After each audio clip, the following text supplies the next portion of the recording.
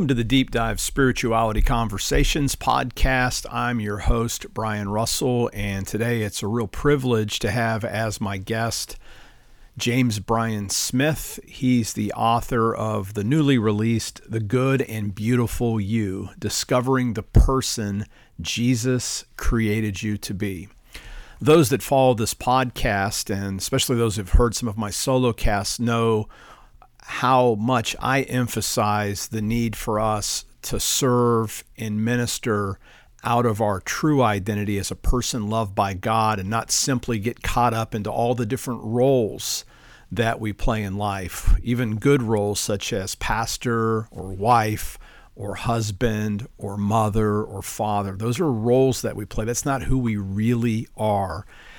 In my conversation today with Jim Smith, we're going to do that deep dive into what he calls the good and beautiful you. You're going to love this conversation.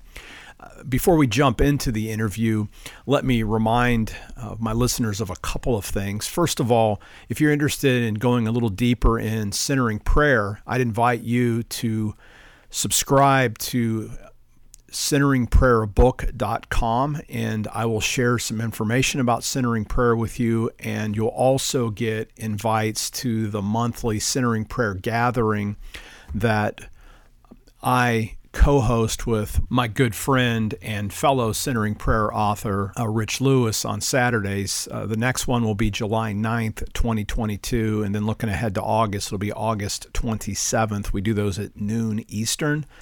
Again, we'll be doing these for the foreseeable future, so regardless of what point you're listening to this podcast, go ahead and sign up today at centeringprayerbook.com. Now, without further ado, let's listen into this rich, deep dive into spiritual formation and to the person that God created you to be with Dr. Jim Smith.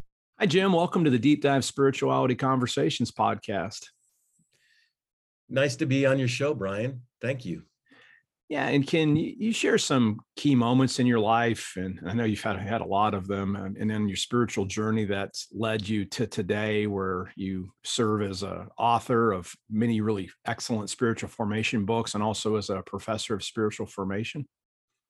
Yeah, I grew up in the church, but it just wasn't working for me as a kid. I found it pretty boring. I didn't see the connection to a lot.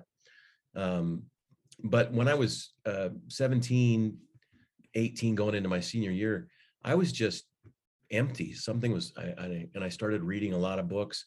Ended up, a guy who was kind of led me to Christ had me read Mere Christianity. We read the Gospels together, and I thought, this Jesus guy, I like him. And so gave my life to Christ, and I was a new Christian, went to college and joined a fellowship group. And pretty quickly, these guys in this group were like, you should go into ministry. I was like, I'm a baby Christian. I shouldn't do, not even close. And they said, well, you should at least explore it and study that. So I ended up going to Friends University in Wichita, Kansas, where I am now. But Richard Foster was a professor there. And I took a class with him, and he taught about practicing spiritual disciplines, about a deeper spiritual life. Richard was this really authentic guy who had this life with God that was so winsome. I thought, I just want what he's doing. I want to experience what he's having. And so Richard mentored me for a few years, and that was huge. That was life-changing for me, because I would learn how to have a face-to-face contact with God in prayer. And that motivated everything. I wasn't sure I wanted to go into ministry. I wasn't sure what I wanted to do with it, but eventually I went on to seminary and got ordained and was in the local church for a few years. My gifts are really more teaching. And so I ended up as a chaplain and a professor at Friends University in 1990, 32 years ago. So, and have been there ever since. So those are some of the high points. Dallas Willard was a part of we started a movement called Renovare, a ministry, started that. Richard had the vision for that and gathered Dallas Willard, who was a longtime friend of his, and some others. And we started that in 1988. When we started that, spiritual formation wasn't something that people talked about. Protestants anyway, didn't talk about it much. So it's a bit of an uphill battle for a while. People thought it was New Age Eastern mysticism and things. What are you doing? I mean, you've written on centering prayer, Bryan. I mean, centering prayer, I was like, oh, what are these doing? They're Buddhists or something. So it was a long haul early on. But within a few decades, spiritual formation had really taken root, part of churches, part of the way we think about the faith now. I mean, the impact of Richard and Dallas's work has been huge. Yeah, I'm going to ask you to say a few more things about maybe Dallas Willard in a minute, but did you just kind of raise the kind of the classic critique? Because I've been accused of teaching Buddhism myself with centering prayer, and I know how I talk about that, and I try to articulate that in the book. But like when people do say that, and I'm sure you still hear it in certain quarters about the New Age kind of stuff. So how do you differentiate Christian spiritual formation from spirituality if someone's going to say, hey, are you really just teaching Eastern mysticism or something over against something that's authentically Christian? How do you usually have those conversations with persons of goodwill, at least? Yeah, it's a great question. And, quite often when people talk about spirituality, they're talking about certain practices. Like, if I'm on the plane and I meet somebody, they ask what I do. You've maybe experienced this too, Bryan, but when they know I'm a Christian or, I'll often hear this phrase, well, I'm spiritual, but not religious. And that's usually code for, I don't like church, organized stuff, but I do some practices. And Eastern meditation is really about detachment, and Christian meditation is about attachment. That's good. I'm trying to connect to someone, in this case, God. I'm not trying to detach from the world or get into a place of nothing. I'm actually engaging with something with a capital S. And so, but spiritual formation, what's great about your question is spiritual formation is more about the transformation of the human person. Like it's about heart change, character development. It's not just I do a set of practices. It's those practices are serving a larger purpose, which is the transformation of my character. Yeah, thank you. That's what Christian spiritual formation is. That's good. I love that. I love that, the simplicity of that answer, really. So thank you very much for that. And you said a couple things about Richard Foster, but if there's other ones, I just marveled at just even reading the beginning part of your book there. You had the privilege of knowing Richard Foster. You were right there at the start of Renovari, Dallas Willard. You said you didn't personally meet Adrian von Kamm, but you knew Susan Muto. So can you just basically say a few things about what you learned from these teachers that a lot of folks know the names? Yeah, I joke, Bryan. I call myself the Forrest Gump of the Christian world. Because Forrest Gump, he ended up meeting all of these famous people: John Lennon, Muhammad Ali, John Kennedy. I mean, he met all these people, and it was all an accident. Like he didn't merit that, and I feel that way too because, I've worked with Richard, worked with Dallas. Through Richard, I got to know Henry Nouwen a little bit. Wow. Brennan Manning was an important person in my life. I bumped into Brennan back in the 90s, and he and I became friends. Rich Mullins lived in our attic apartment for 2.5 years, and Rich was a great friend and a big influence. And so, yeah, I've just been blessed through the years of getting to know people that are really incredible voices in the formation world, and I just feel really blessed to have done that. And Richard was the first one. He was just such an authentic guy, as I said, and really different. He's funny. People don't really think of him as funny because you read his books and they seem serious. So, but he and we did 56 Renovari regional conferences over a 7-year period. We did like 8 a year for 7 years. So we traveled all the time. And people would sometimes say that they'd come up to me like secretively and go, I didn't know he was so funny. I didn't know he was, I read his books and I thought he was very serious, but Richard is a blast. Dallas too. Dallas was funny and we had great laughs together.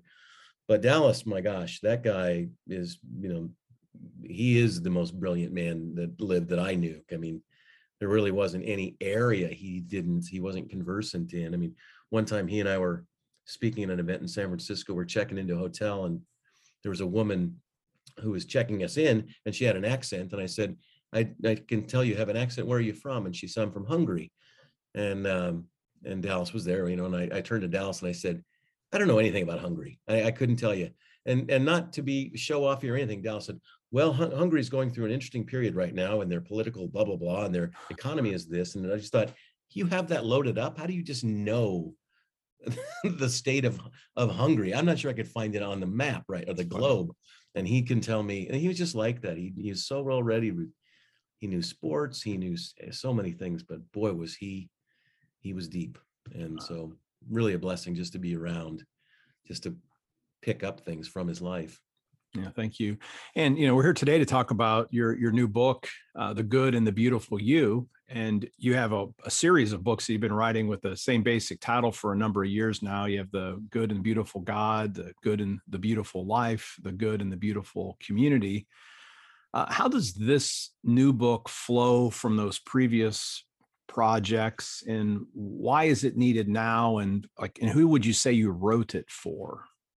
Yeah, those are great questions. This book wasn't in the original series. It was a trilogy. So Good and Beautiful God, Life and Community came out like 09, 2010 and 2011. They came out. I wrote them. I developed them through field testing as a formation curriculum in Christ-likeness was what I was attempting to do. And I felt like that it was done. But then about 5 years ago, I was in England, and there was a pastor there who had used the books in a lot of different settings. And he said, I love the books. Good, Beautiful God really helped people with their God narratives. That's borne great fruit. Thank you for that. I said, thanks, Joe. And then he said, but you're missing one book.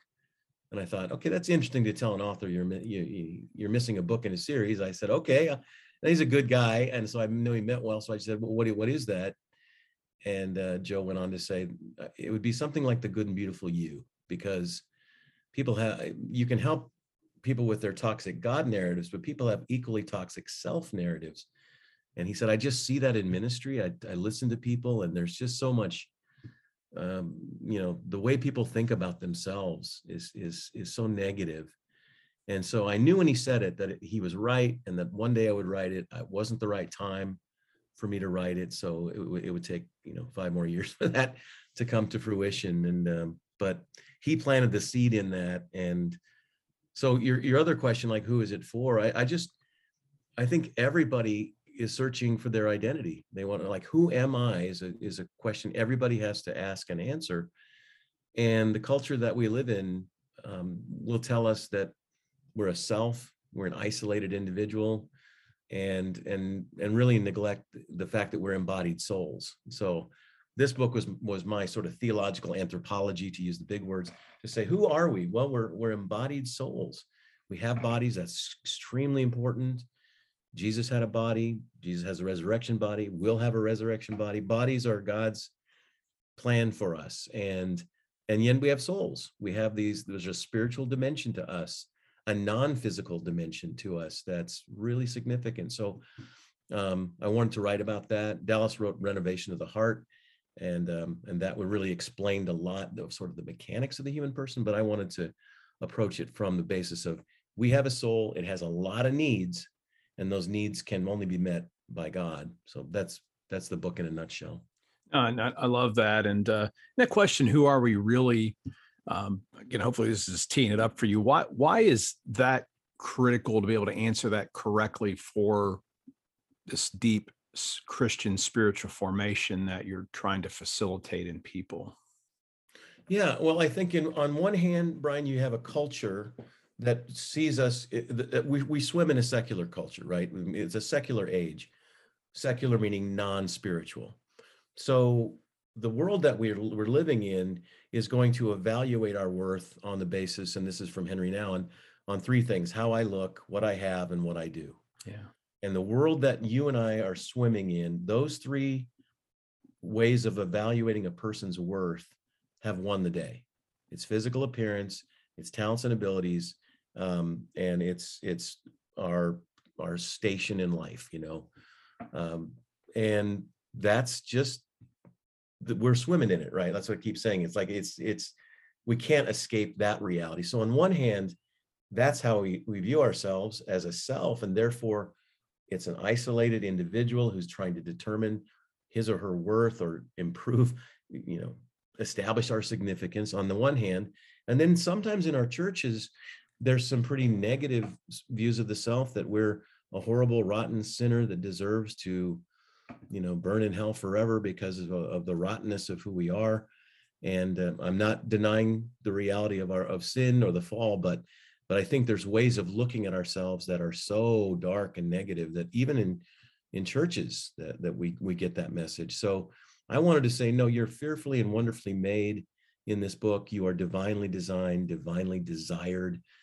You have this incredible body and soul that was made for God and made to be loved and desired and to have a calling and a mission. This is who you are. So that's what I was hoping to do. No, and I think you do. And I mean, in the book, and we'll get into a little bit more some of the details here, but you aren't just writing about these things. We actually have practices embedded in the book to help people to guide and be able to bring this in, connect the head with their heart, if you want to say that, or even with their hands, I think. So I think you've done that beautifully well. Early on in the book, I love this piece that you shared about yourself, where you had this transformational week that you spent with a counselor, when you just said you've just flat out felt empty.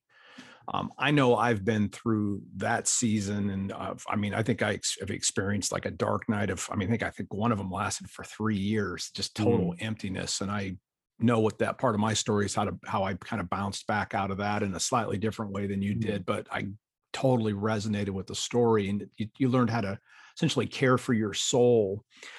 And I work with enough pastors. I teach at a seminary like you do, so you work with pastors, and you probably see it even in students who are sometimes already in ministry. They're so overwhelmed, they're already experiencing burnout before they essentially even get into their ministry. So given your story, and again, I think it's almost I don't know if it's a universal story, but it's pretty close to it. It's like, how do we help persons to learn the very lesson that you learned earlier in ministry? Or does it really take actually hitting that dark night of the soul to open a person up to this deeper lesson?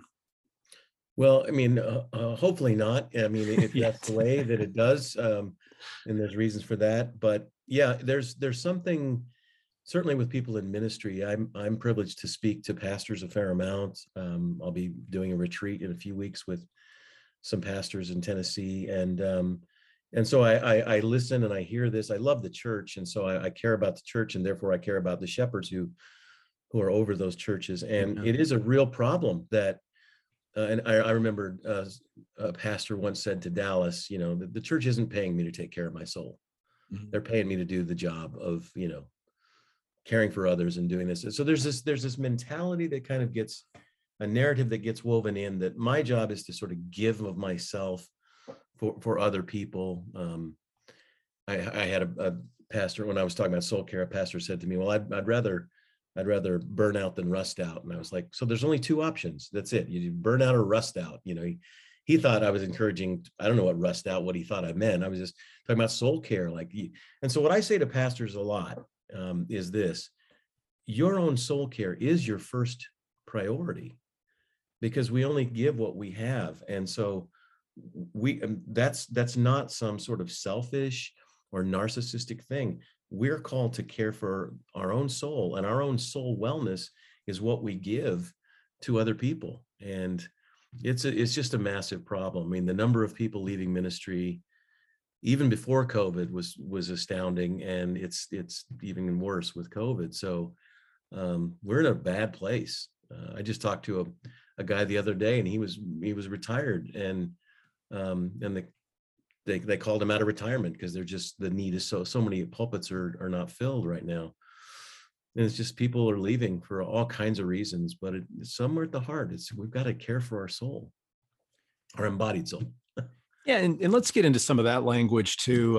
Again, I like the phrase embodied soul myself, and we don't have to debate theology if we end up finding we have I don't actually even want to even try to be disagreeable on the whole thing. I'm just curious on the language itself. So, like, what's the difference between a self and a soul, and what happens when, like, I've sensed there's like Gnosticism in our day, especially even among conservatives, that sometimes we accuse other people of being Gnostics, but in the sense we've kind of cut ourselves off from our bodies. That's my take on a lot of this stuff. So what happens when we lose the connection between Well, what happens when we just think of ourselves as a body and a soul instead of an embodied soul? Let me just make it simple like that and see how Yeah, you think about that. that's really good. That's really good. One of the things Dallas often talked about is that which you are called to care for, you must understand. Yeah. Whether that's a house plant or your dog or whatever, you have to understand like how does this work? And we're called to care for our lives, our souls, and our bodies.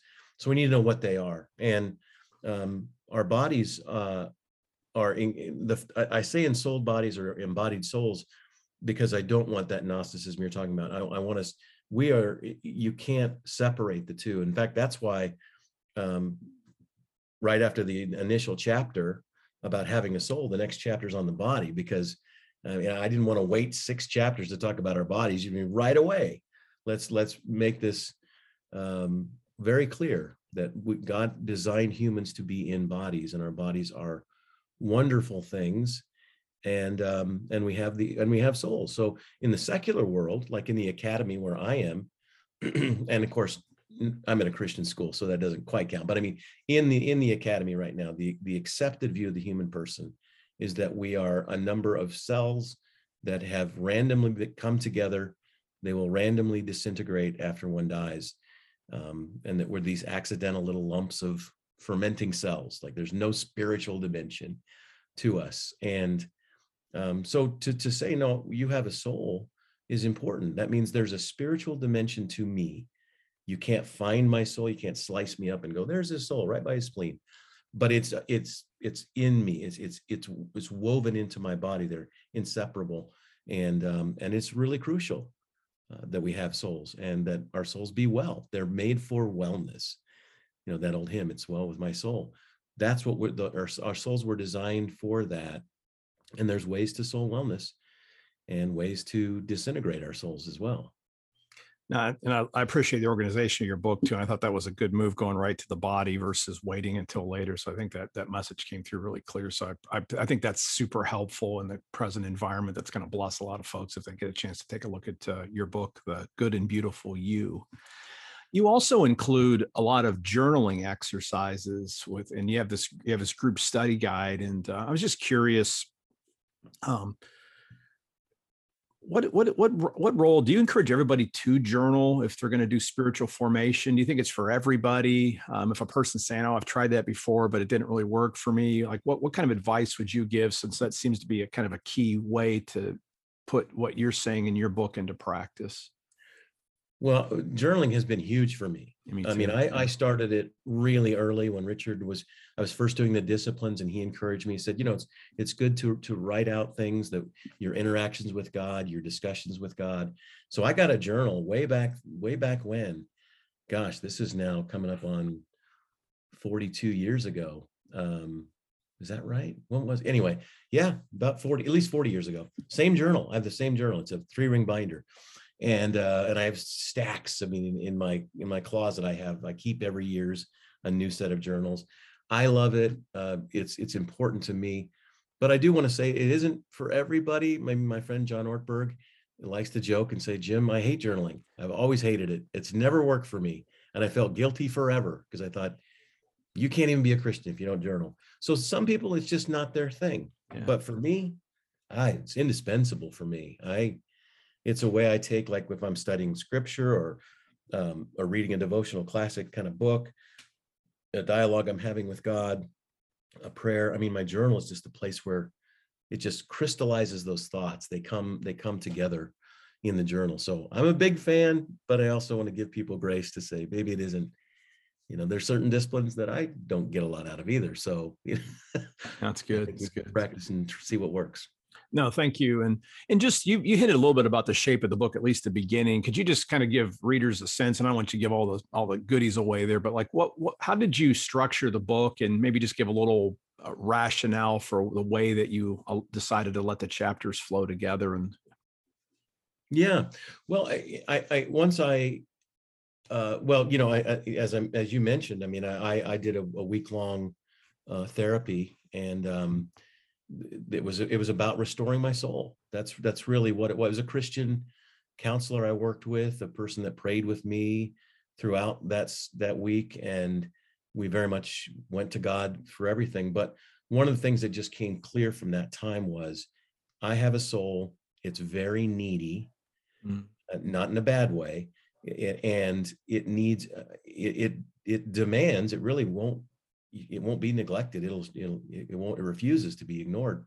But we have these needs, and for me, what I began to see, oh wow, these deep longings of the soul, like for example, a longing for my body to be seen as sacred. I mean, that's a soul thing, I think. When our bodies are harmed by someone, or we see someone else's body harmed, it hits us at a level, because instinctively our souls know our bodies are sacred and they're meant to be treated that way. And then we have a longing to be desired. People want to be wanted, and that's if you walk into a room, and we've all done it, and you look around and you get the feeling, I don't think these people want me here. It hurts. Like, that's a soul pain. And so we desire to be desired. We want to be loved without condition. I mean, we want to be loved. Everybody wants to be loved, but we also want to be loved without condition. Like, if we think, well, so-and-so loves me because of something, right? How I look, what I do. That's not what we want. We want unconditional love. So I began to look at these things, and I just covered like about 4 chapters in the book, but I looked at all of these things all the way up to a longing for glorification, a longing to see our loved ones in the next life. That's a soul longing. And so I just went, wow, the soul has these needs. And then what was so cool in the 3-year process it was for me writing it, was I began to see that every one of these needs are met by Christ. That they're not selfish and narcissistic. They're built into my soul, but no one can really fulfill those things except God. And so God, the Father, Son, and Spirit comes in and meets all of those needs. And whether it's, let's say it's a forgiveness of sins, that's a need in our soul. That's built into us. When I sin, I feel that in my conscience, I feel that gap. But God in Christ has forgiven us. And so that's why we can say, my sin, oh, the bliss of this glorious thought, my sin, not in part, but the whole, he's nailed to the cross and I bear it no more. Praise the Lord, oh, my soul, right? That's right there in the song. That's so good. It's good. And I love the very first exercise on holy leisure, in the way that it was kind of an open-ended piece. Again, I think it's the only one piece I'd love you just to kind of give away online here, but like, that's why did you start there, and describe what that would actually be over against, like you even said, you can't go for a walk if your goal is to get exercise. So what's holy leisure? Because I thought, wow, this would drive me an Enneagram 3 crazy, but I love it. So it really messed with me when I did that. So talk a little bit about that one. Yeah. Type 3s. Yeah. It's a hard one for really anybody. I mean, It is one of the most difficult disciplines. I mean, you when you hear it, you think, well, this should be easy, right? Because it's simply doing nothing. This, right? And I often say, doing nothing for God's sake. And you got to be careful how you say, do nothing for God's sake. Like, doing nothing for God's sake.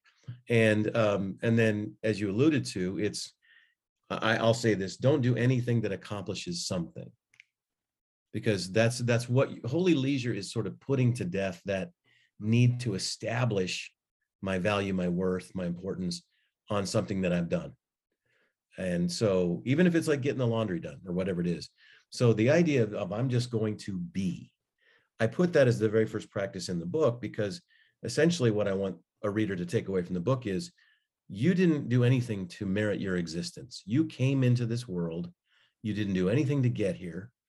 You came equipped with all these wonderful aspects of who you are, this incredible, amazing embodied soul with all your talents and abilities and all these things.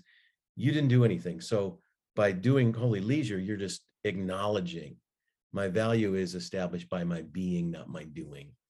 Yeah, I love that. Yeah, thank you. We have a lot of pastors that listen to this podcast, and I guess a dual question. I mean, it's how can pastors learn to not only attend to their own soul so that they can serve others really well and be blessings, but I'm guessing underneath all this, I mean, I think pastors should also be training their folks to do spiritual formation as well, right? And I'm sure that you've thought about that. So, like, how can a pastor learn to not only care for their soul, but actually lead a real discipleship program that takes the various types of Christian spiritual formation practices that you've spent a lifetime studying and helping lay people to actually bring these into their lives? I know it's a big question, but just Well, some. yeah, Brian, that's the big question. That's the Yeah, $64 million question. Well, I think it's at the heart of what we're called to do as pastors. yeah, I often say that most pastors are under the oppression of establishing the success of your church on the ABCs: attendance, building, and cash. We have a system that's the ABCs run the day, and it's in the people that are sitting in our pews. If you're in a denomination that has someone above you, an episcopacy, it's in them too. Um, it's just shot through the whole system that we value a church on the basis of the ABCs: attendance, building, and cash. so We good. look at a church that has all of those or in spades, and we think that's a church, that's a success.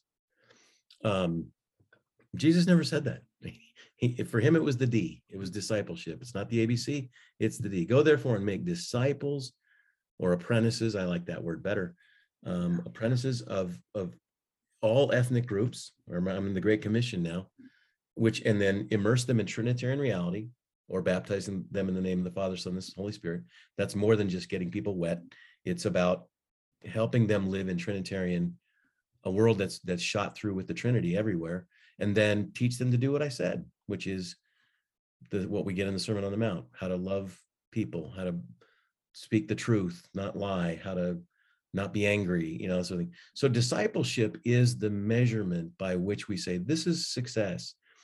Unfortunately, because the ABCs run everything, it's hard to get this going. But it starts with the pastor. It starts when the senior leader. It has to be the vision for them to say, no, this is what this is about. We're here for the D. And the first D is me. Discipleship. I got to live this myself. So I need to say, I am a Jesus apprentice. I want to immerse myself in the world of God that's all around me, the Trinity.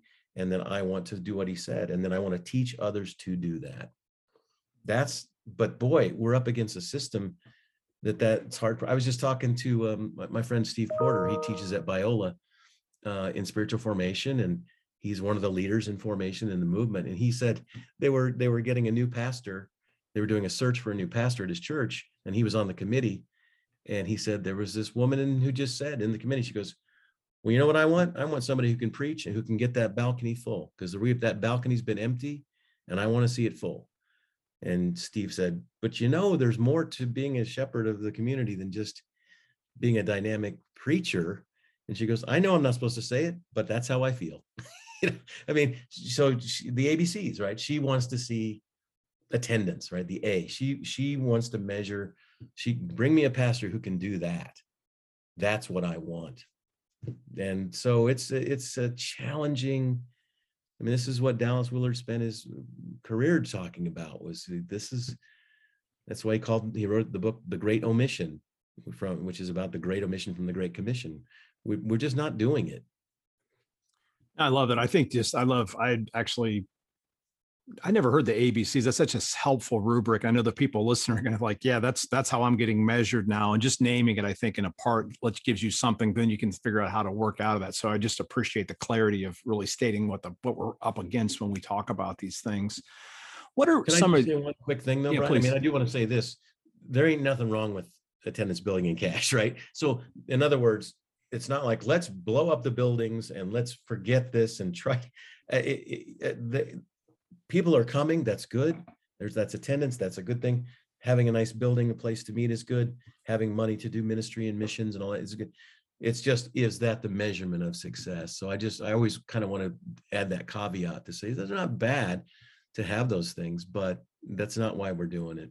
I think it's right. I even think about it just even from a business perspective. It's like there's difference between lead measurements and lag measurements. And, so let's just say even the ABCs are legitimate measurements of ministry. you're only going to get that if you've implemented, I would say, a deep discipleship program. And then if we have fully formed Christians, then yeah, I'm going to guess they're going to show up.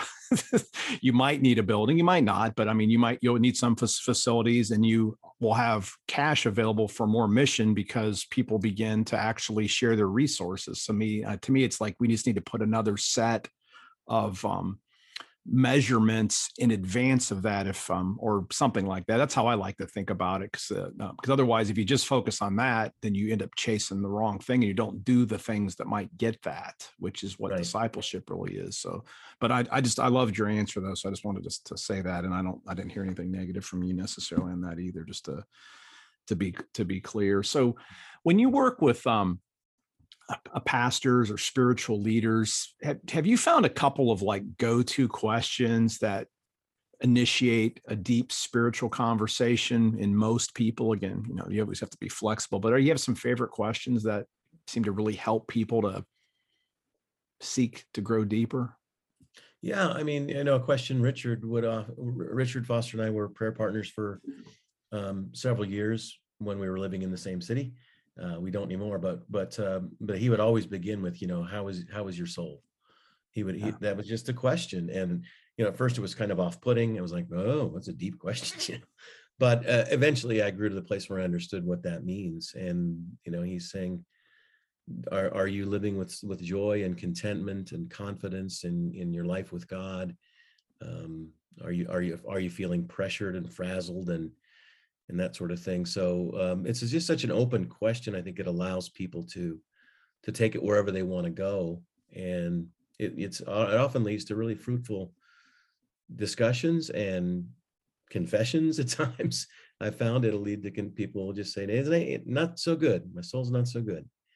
And these are even people in ministry, even successful people in ministry who've just shared pretty honest with me that their own soul wasn't well. So that's a good question for me anyway. Oh, that is a powerful question, and I agree. And I think people, especially us in ministry, we have to have spaces where somebody could ask us those questions, lest we let it bottle up and then we sort of deform while we're actually doing the work that God has called us to do. Yeah, Right.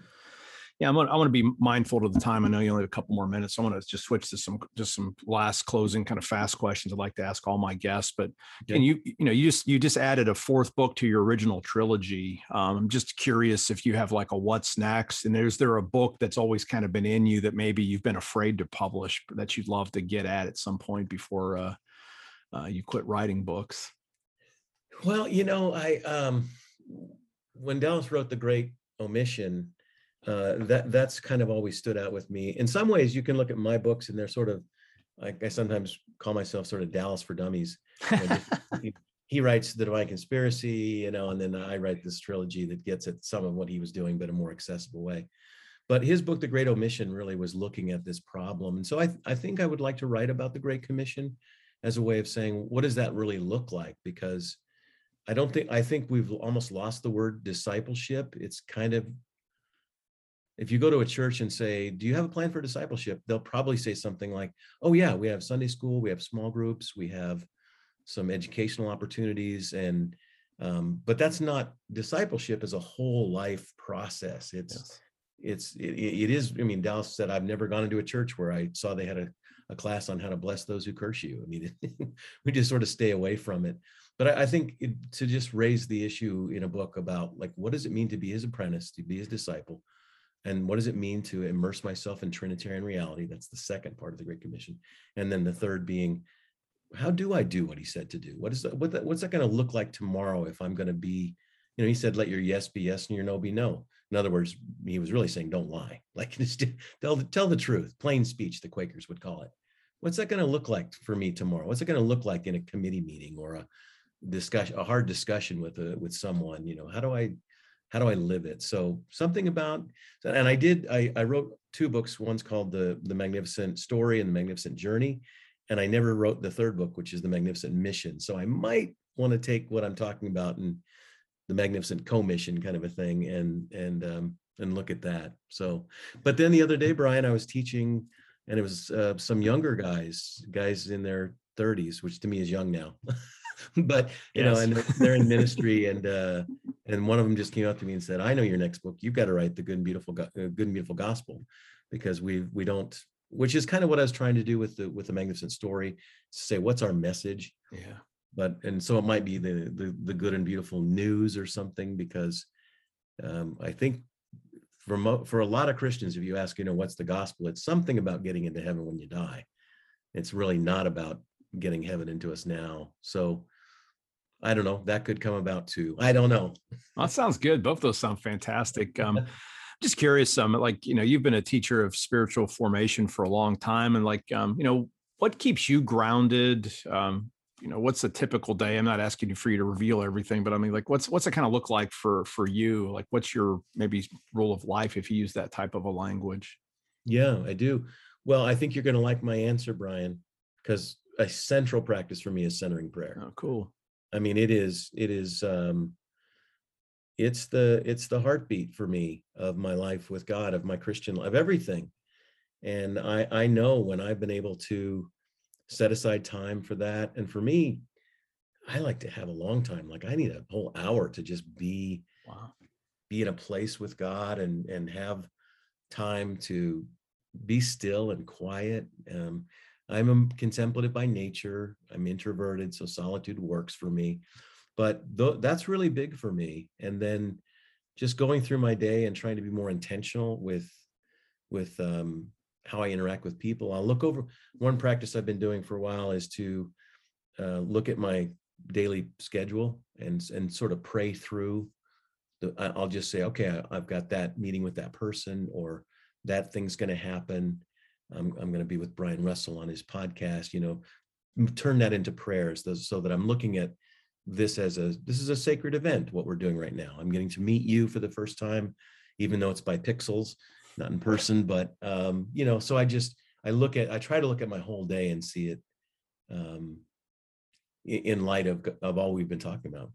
I love that. Thank you very much. I actually just like that idea of, I always look at my schedule, but I think I love the idea of just actually saying prayers in advance of that. So thank you for that little tip there. I think that sounds something that's easily to do. So appreciate that. Now, But it is it's not probably, easy. I mean, it is easy to do, but it's yeah, not. I have to be intentional about it, because I'll yes, find that yeah. I will let it slip. I'll just be like, I'll just blow into the next day and not do it. So for me, I try to set aside like 7 minutes. That's a weird number, but I'll set aside 7 minutes. I'll say, okay, these 7 minutes are dedicated to praying through my day. Love it. And yeah. No, I love that. I absolutely love that. So thank you. Now, here's probably the hardest question I'll ask you. If of all the books you've ever really looked at outside and outside of scripture, like what would be, 2 or 3 books that have really shaped you deeply? And that could be recently, or that could be in your past, some past part of your life. But what would be a couple, 2 or 3 books that come to mind that have really touched you deeply beyond just reading scripture?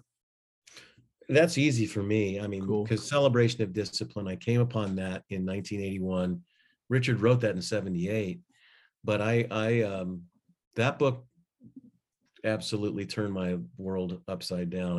I didn't know about I was a new Christian, as I said at the beginning. I didn't know about it. And then after I learned them, I assumed every Christian did these things. But for me, that was transforming. And then of course, the Divine Conspiracy, when that came out, I was a teaching assistant for Dallas, a class we did at Fuller. And he was writing the Divine Conspiracy, and it was literally coming off his printer. Like, he would bring copies of chapters and say, well, if you'd like to read this, James, go ahead. And I would. And I was just like, this book. And then, so Divine Conspiracy, I probably read 8 times. It's just, it's hard to read. I wish it was more accessible. I mean, he needs editors who really make him, he thinks he's being simple when he's not, but if you can wade through it, there's incredible depth there. Yeah, those are huge. The Imitation of Christ was really big for me earlier in my life. Teresa's Interior Castle, I've waded through that castle for several years. Wesley's sermons, I used to regularly read Wesley's sermons and study them. And I have one of the editions that has all the scripture. That brother hardly gave a sentence in his sermon that wasn't quoting scripture in some way. So I would just be going, wow, I learned a ton studying his sermons. Really changed me. Yeah, that's well, obviously you're speaking to the choir on the Wesley stuff over here at the Asbury side here, but it is amazing. That's the one thing I love about, like you just said, is that he really almost embodies Psalm 1, like meditating on the law of the Lord day and night. That's like it just comes right out in his speech. So I love how you describe that. Yeah, I mean the That's so footnotes good. in the sermon. I mean the footnotes are half the page, and it's all like he's quoting scripture in almost every sentence, not directly, but there's an allusion to it. So that guy just, when he said he was a man of one book, of course that wasn't true. He was widely read, but boy, did he know the Bible. Absolutely, so good. Yeah, and just final question again. I want to thank you for coming on the show today, Jim, and thank you for writing The Good and Beautiful You. And I hope readers will take a look at that or everything in the show notes. But if people want to reach out or just connect with you, maybe online, what's the best place where people can find out a little bit more about you? And It's the apprenticeinstitute.org. okay. It's a long one. Sorry for that. Apprenticeinstitute.org. That's we do a lot. That the Apprentice Institute's at Friends University. We have an annual conference called the Apprentice Gathering that people may be interested in. It's a fantastic 3-day event. We've done it 10 times. Next will be our 11th one coming up. Great speakers: Tish Harrison Warren, John Ortberg, Rich Velotis, just to name a few, Kirk Thompson.